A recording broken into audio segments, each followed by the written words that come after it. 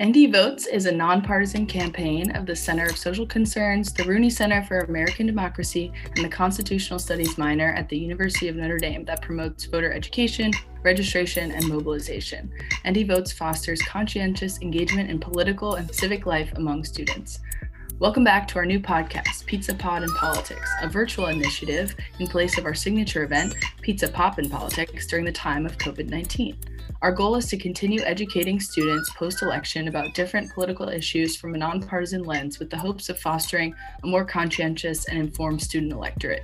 Today, we'll be focusing on the first 100 days of an American presidency, the history of the term, what President Trump was able to do, and what President Biden hopes to do. And then we will sit down with Professor Jeff Hardin to discuss the significance of a 50-50 Senate in Biden's first 100 days. I'm Rachel Subnani. I am the co-chair of ND Votes and a senior science pre-professional major with minors in constitutional studies and science, technology, and values. And I'm joined today by our chair of campus engagement, Matt. Yeah, hi everybody. I'm Matt Kottner. I'm a junior and I'm a political science and economics major and super excited to be here today. So I think we're going to just jump right in with a little bit of the history of the first 100 days. So the first 100 days was a term coined by President Franklin D. Roosevelt in a radio address on July 24th, 1933. This address came after President Roosevelt had assembled a special session of Congress for 3 months, nearly 100 days, in order to rapidly address the issues facing the nation as a result of the Great Depression. He said in the address, "We all wanted the opportunity of a little quiet thought to examine and assimilate in a mental picture the crowding events of the 100 days which have been devoted to starting of the wheels of the New Deal. Ever since FDR, the first 100 days of the American presidency have been used as a benchmark for measuring the early success of a president. In FDR's first 100 days, he passed many bills that have become known as the New Deal. FDR established the Federal Emergency Relief Administration, Civil Conservation Corps, Agricultural Adjustment Administration, and the National Industry Recovery Act, which set up the Public Works Administration and National Recovery Administration. Other notable acts of presidents in their first 100 days include President John F. Kennedy ordering the Bay of Pigs invasion, President Gerald Ford's pardon of previous President Nixon's involvement in the Watergate scandal, President Ronald Reagan announcing the release of U.S. diplomats being held as hostages in Iran, and President Barack Obama's American Recovery and Reinvestment Act. Other fun facts about the first 100 days include FDR being the president able to pass the most laws at 76, and JFK being the president with the highest approval rating after 100 days, with 83% approval. Former President Trump's first 100 days saw 28 bills signed into law, the most of any president since 1949. However, an article written in the Washington Post states that none of these bills would be considered major legislation by political science standards. They also point out that 13 of those bills attempted to reverse Obama-era regulations. Another action President Trump took was the withdrawal from the Trans-Pacific Partnership, which is a free trade agreement between the United States and 11 other countries that border the Pacific. One of the most high-profile moves of his first 100 days was the nomination and eventual confirmation of Supreme Court Justice Neil Gorsuch. Trump also issued 24 executive orders in his first 100 days. The most notable was the travel ban from certain Muslim-majority countries, which was challenged and stalled in court. He also issued executive orders to expedite the Keystone and Dakota Access pipelines. Overall, Trump's first 100 days were focused on rolling back regulations of the Obama era while also placing new justice on the Supreme Court. So what is to come for the country in President Biden's first 100 days? President Biden enters the presidency with a narrowly Democratic Congress amid a deeply divided nation in the midst of a global pandemic. On his first day, President Biden signed executive orders requiring face masks on federal property, rejoined the World Health Organization, created a COVID-19 response team, extended foreclosure and eviction moratoriums, froze the student debt collection, rejoined the Paris Climate Accords, revoked the Keystone Pipeline permit, terminated the Trump administration's 1776 commission, unwound former President Trump's changes to the census, strengthened legal protections for Dreamers, abolished the Muslim ban, canceled the Trump administration's interior enforcement rule, halted construction of the US-Mexico border wall, extended deportation protections for Liberians, banned workplace discrimination against LGBT employees, and implemented an ethics pledge for all executive branch officials, also freezing President Trump's midnight regulations. By the 100th day, the administration hopes to have vaccinated 150 million Americans, authorize the Defense Production Act to increase the vaccine supply, and safely reopen the majority of elementary and middle schools. What President Biden is able to accomplish in these next 3 months is partially dependent on the makeup of the narrowly democratically controlled Congress. A 50-50 split Senate hasn't occurred in 20 years, so there's a lot of chatter about how this sharing of power will work and what rules may change. So what does a 50-50 Senate mean for the nation in a time of partisan divide and pandemic? Here to talk with us today is Professor Jeff Hardin, the Andrew J. McKenna Family Associate Professor in the Department of Political Science and Concurrent Associate Professor in the Department of Applied and Computational Mathematics and Statistics here at the University of Notre Dame. Professor Hardin specializes in American politics and political methodology. He conducts research focused on political representation, public policy diffusion, and state politics. He is the author of Multidimensional Democracy, a supply and demand theory of representation in American legislatures, and has also published articles in several journals, including the American Political Science Review, American Journal of Political Science, Legislative Studies Quarterly, and Political Analysis. Welcome, Professor Hardin. Thank you, Rachel. Thank you very much, Matt. It's great to be here with you. So our first question for you is, how often does this happen, the 50-50 Senate, and how might precedent inform how we handle this?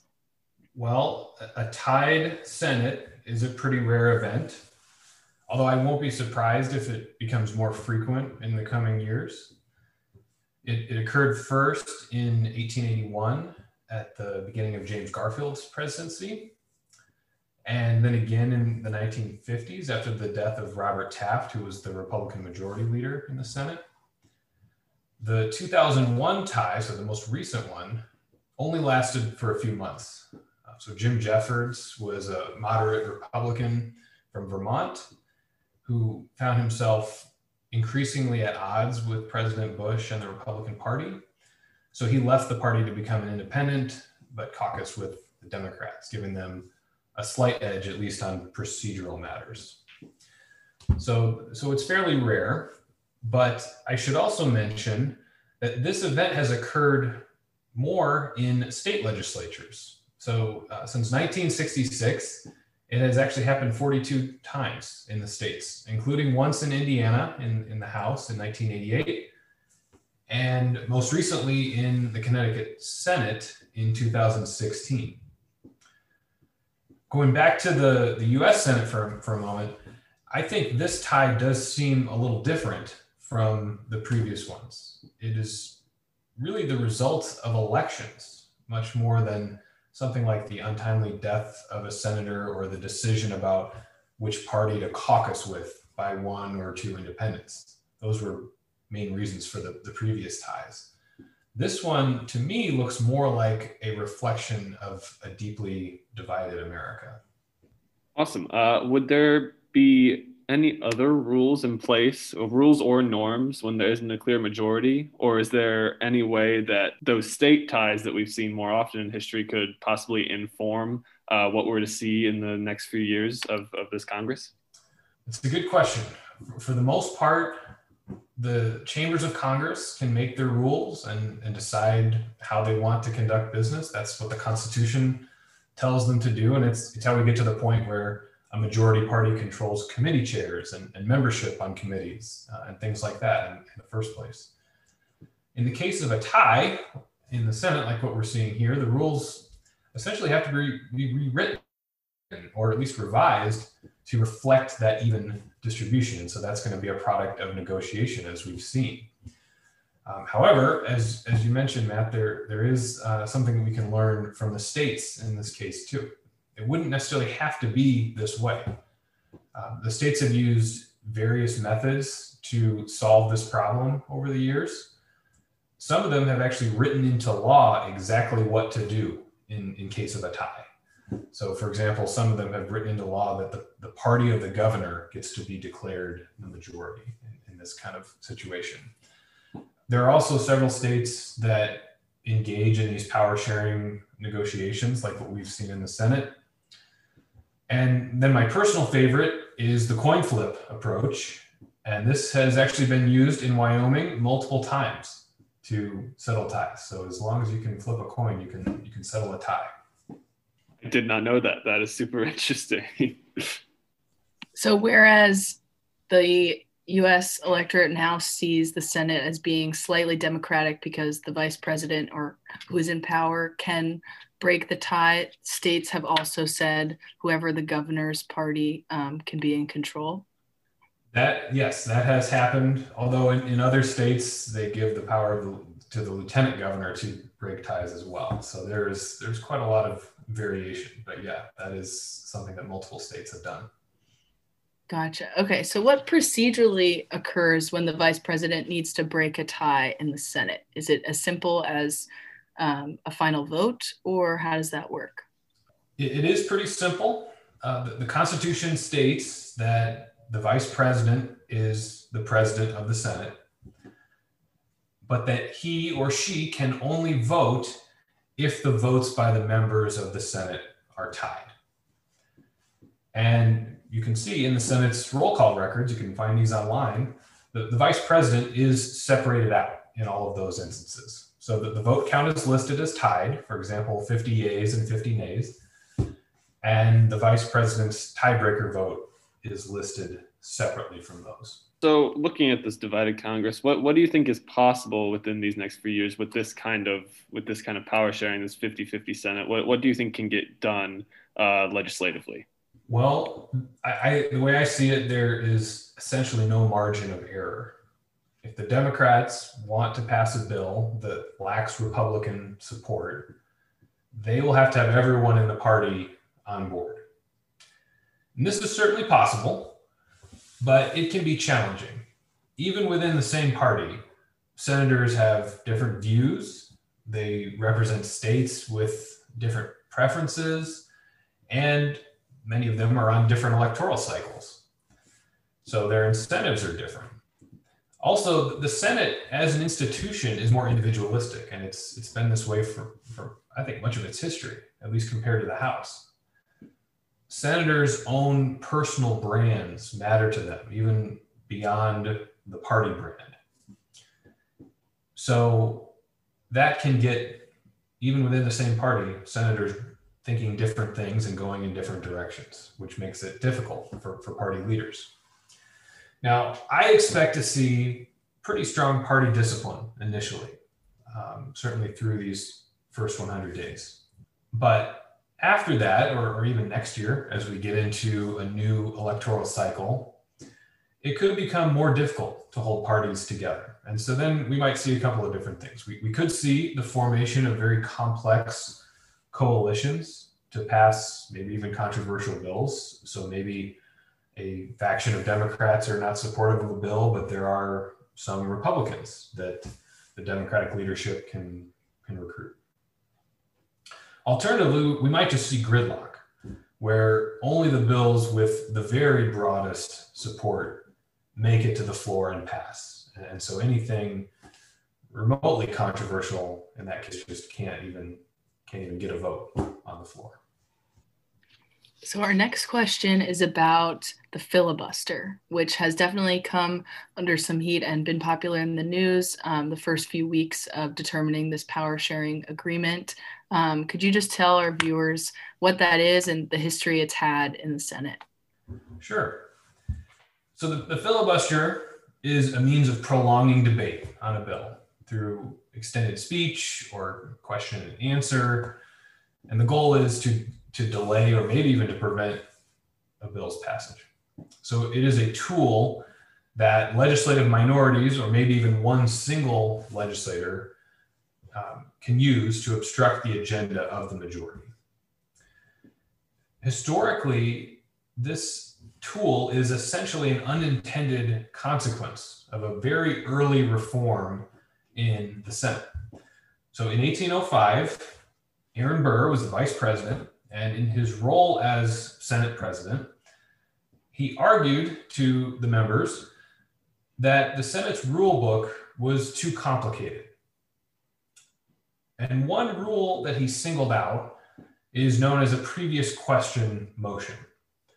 In practice, majorities have used this motion as a tool to end debates. It's essentially a way of calling the previous question, saying, let's stop debating and let's vote. So Aaron Burr didn't like this. He thought that he thought it was redundant. And in general, he thought the whole rule book was overly complicated. And the Senate more or less agreed with him. And in the next year, in 1806, this previous question motion was eliminated from the Senate's rules. However, it wasn't until decades later that this really had any sort of practical effect. It was much later that members of the Senate realized that they could actually use what were relatively lax rules on the length of debate to obstruct legislation. And so that's what they started to do, although I should mention that the use of the filibuster through much of the 19th century was not nearly as frequent as in later years. It has gained in popularity in its use over time. But in its history, it has been used on a wide variety of legislative topics, or has been used to filibuster bills on these topics. One of the first ones was on the question of chartering a new national bank. That was in the 1840s. The Treaty of Versailles in 1919. And maybe most famously, the filibuster has been used against civil rights legislation. And this was particularly true in the late 1940s, 1950s, and in the 1960s as well. Awesome. So if you could maybe just talk us through there's obviously a lot of heated, contentious debate about the filibuster now with how tightly divided the Senate is. If you could talk us through some of the pros and cons of the filibuster as it stands today, what you think about it. So conceptually, the filibuster represents the question of how much a legislature should prioritize debate and deliberation over the issues of the day versus efficiency in completing its policymaking function. So on one hand, most of us probably think that when considering a new bill, Congress should actually take time to debate. How else are we going to have a voice in government if the people that we elect don't talk about what they are voting on? This is particularly important for numerical minorities. And by that, I mean people or groups with one perspective who are outnumbered by an opposing perspective. We could think about that along partisan lines, but it doesn't necessarily have to be by party. The main point is, if the majority can end debate quickly, is the minority really being represented? That's sort of the conceptual question that the filibuster gets at. But there's also a risk of the opposite effect, or what we might label as tyranny of the minority. If a small group of senators, or maybe even just one, can bring progress to a halt simply by reading a play or reading the phone book on the Senate floor from start to finish, then we could pretty easily argue that the legislature is failing to do what it is supposed to do. So the question over the filibuster and cloture, which we can talk about in a moment, it really boils down, at least in my view, to representation versus policymaking. Broadly speaking, the Senate errs on the side of representation by allowing filibusters, whereas the House errs on the side of policymaking by giving the majority party power to end debates. And also going back to state legislatures, which I've mentioned a few times now, most state legislatures lean toward the policymaking end of that spectrum. So about 35 states limit the time of debate, the amount of time that can be spent debating a bill. And all but about 10 states include that previous question motion in their rules.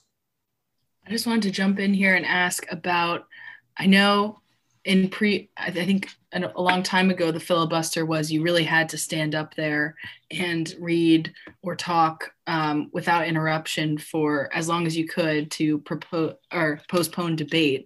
I think of the West Wing episode where there was a congressman standing up there reading cookbooks and whatnot for over many, many hours. But I was just wondering, I believe there's been a change to that rule, and now you can just threaten a filibuster, and kind of when that started. Yeah, that's true. there were a series of reforms in the 1970s. Actually, Congress went through many reforms in the 1970s, including some reforms that changed a bit how the filibuster operated in practice. And there have been changes to the filibuster since then as well. So it's never really stayed in place for too long in its current form. But coming out of the 1970s reform, you see enough of a change to the rules that the threat of the filibuster is more central than filibuster itself.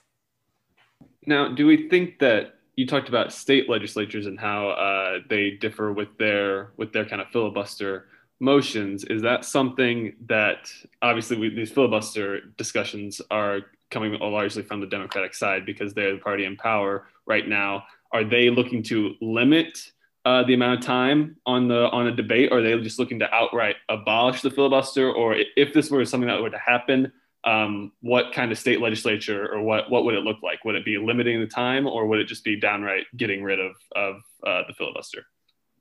The focus is generally on limiting time in the state legislatures. And there's actually a fairly straightforward reason for that. In most states, the legislature is more or less a part-time job. And in fact, in some states, the members don't really even get paid beyond enough money to drive to the Capitol or for living expenses and stuff like that. And many of them also limit the length of the session and even make it difficult for the governor to call special sessions. So all of this combines to make it actually pretty difficult to get the job done if you have something like the filibuster as a possibility. So it's a fairly practical reason. The states say we have to get our work done. We have to, for example, pass a budget, or we have to give our members enough time and space to propose bills and get them through all of the steps that it needs to get through. So they really can't afford to have a filibuster in many states for this reason. And so they limit time on debate to make sure that there is at least some level of efficiency in getting their work done.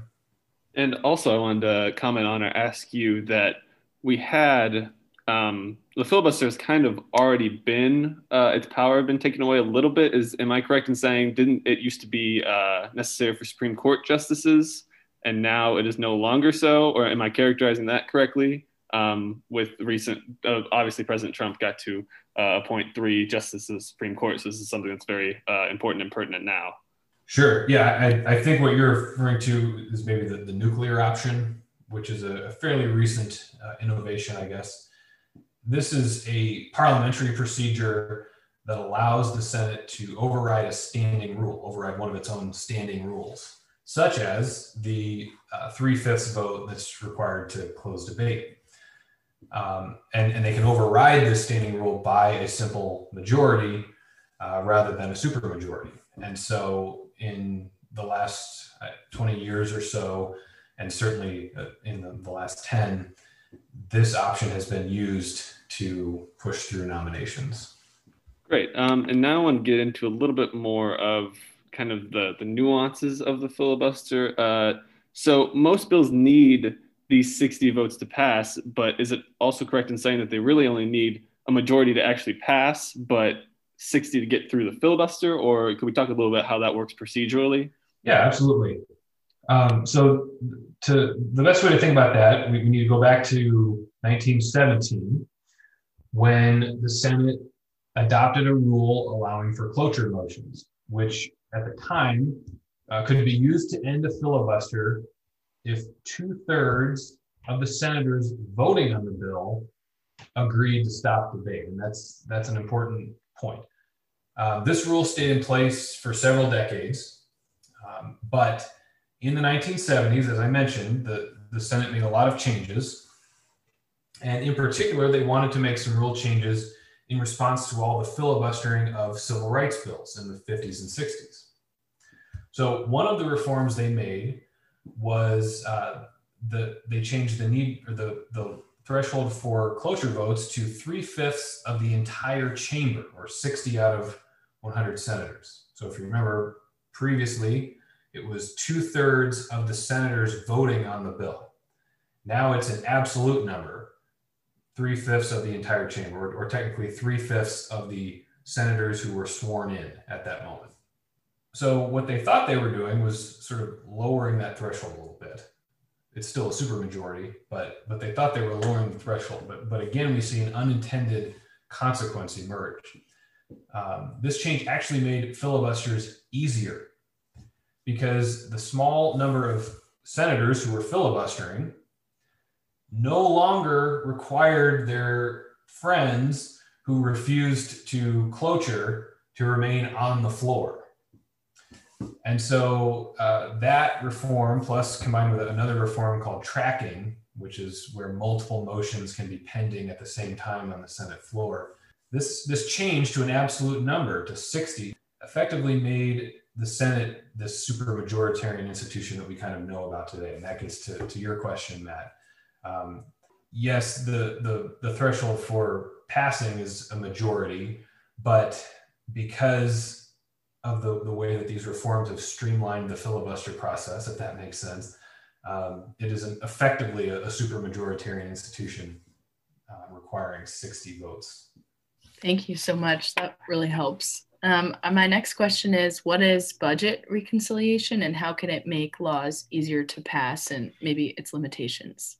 Yeah, to put it simply, budget reconciliation makes passing laws in the Senate easier because bills that are passed as reconciliation bills are subject to a 20-hour debate limit.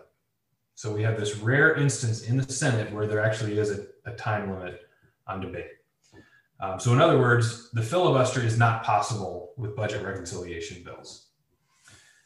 This process actually also comes out of the 1970s reforms. The idea was to provide resources and a clear plan for Congress to outline the federal budget. So it created new budget committees in the House and in the Senate that were in charge of setting the spending levels in different areas through budget resolutions. But those budget committees don't actually draft bills that create specific spending on particular topics within those areas. The appropriations committees do that. The budget committees also are not in charge of tax bills. In the Senate, that's the job of the Finance Committee. So you can imagine with all these different committees doing work on federal spending and money that the government takes in, that there might be some laws that conflict with each other. So budget reconciliation bills are designed to align all of this to fit under what the budget resolution says. The process does have a number of limitations. So for one budget resolution, a reconciliation bill can alter spending, revenue, and debt limit, each one time. There's also what is essentially a germaneness requirement, meaning that provisions in these reconciliation bills that are considered extraneous cannot be passed through this reconciliation process. So if the Senate parliamentarian determines that something in a proposed reconciliation bill is actually outside of the scope of what budget reconciliation is intended to do, then that provision needs 60 votes to pass. Awesome. So as we start to maybe wrap up a little bit here, leave you with some questions that are maybe a little bit more geared towards the future. So just your thoughts on what this 50-50 Senate split means. I mean, for this call for unity by President Biden. I mean, that's what he ran on, is this call for unity. Do you think having a more divided Senate helps that call for unity because people have to work together more, or hinders because it just shows that this country is divided? Well, what are your thoughts on the Senate and how unity can kind of be achieved, if it can be? Yeah, that's a great question. It's a really important question. So certainly a tied Senate indicates that we have two very competitive parties at the national level. But I don't think that means we have to be resigned to disunity. Both parties will be limited going forward. So, as you just said, Matt, I think that does present a real opportunity for bipartisanship and unity. Or to put that differently, I think there would be reason to worry about disunity if one party held a supermajority, because it would mean that the minority's voice could so easily be silenced. We do see this in state legislatures where one party dominates the other. So I think unity can happen in spite of policy differences. The tied Senate essentially forces the two parties to listen to each other and hopefully to work together. So I do think that President Biden's call for unity is a good first step. It's important to hear from the top of our government that working together is a priority. That's important. And hopefully it sets the tone for everyone else. But we'll have to see what it looks like in practice. It's going to require the parties to listen to each other and give a little bit sometimes. And some people may be opposed to this idea. But we actually know that not everyone is. We know from recent research by political scientists that even today, even in this very highly polarized, partisan environment, Americans actually still want to see their elected officials work together. They would rather see compromise than gridlock.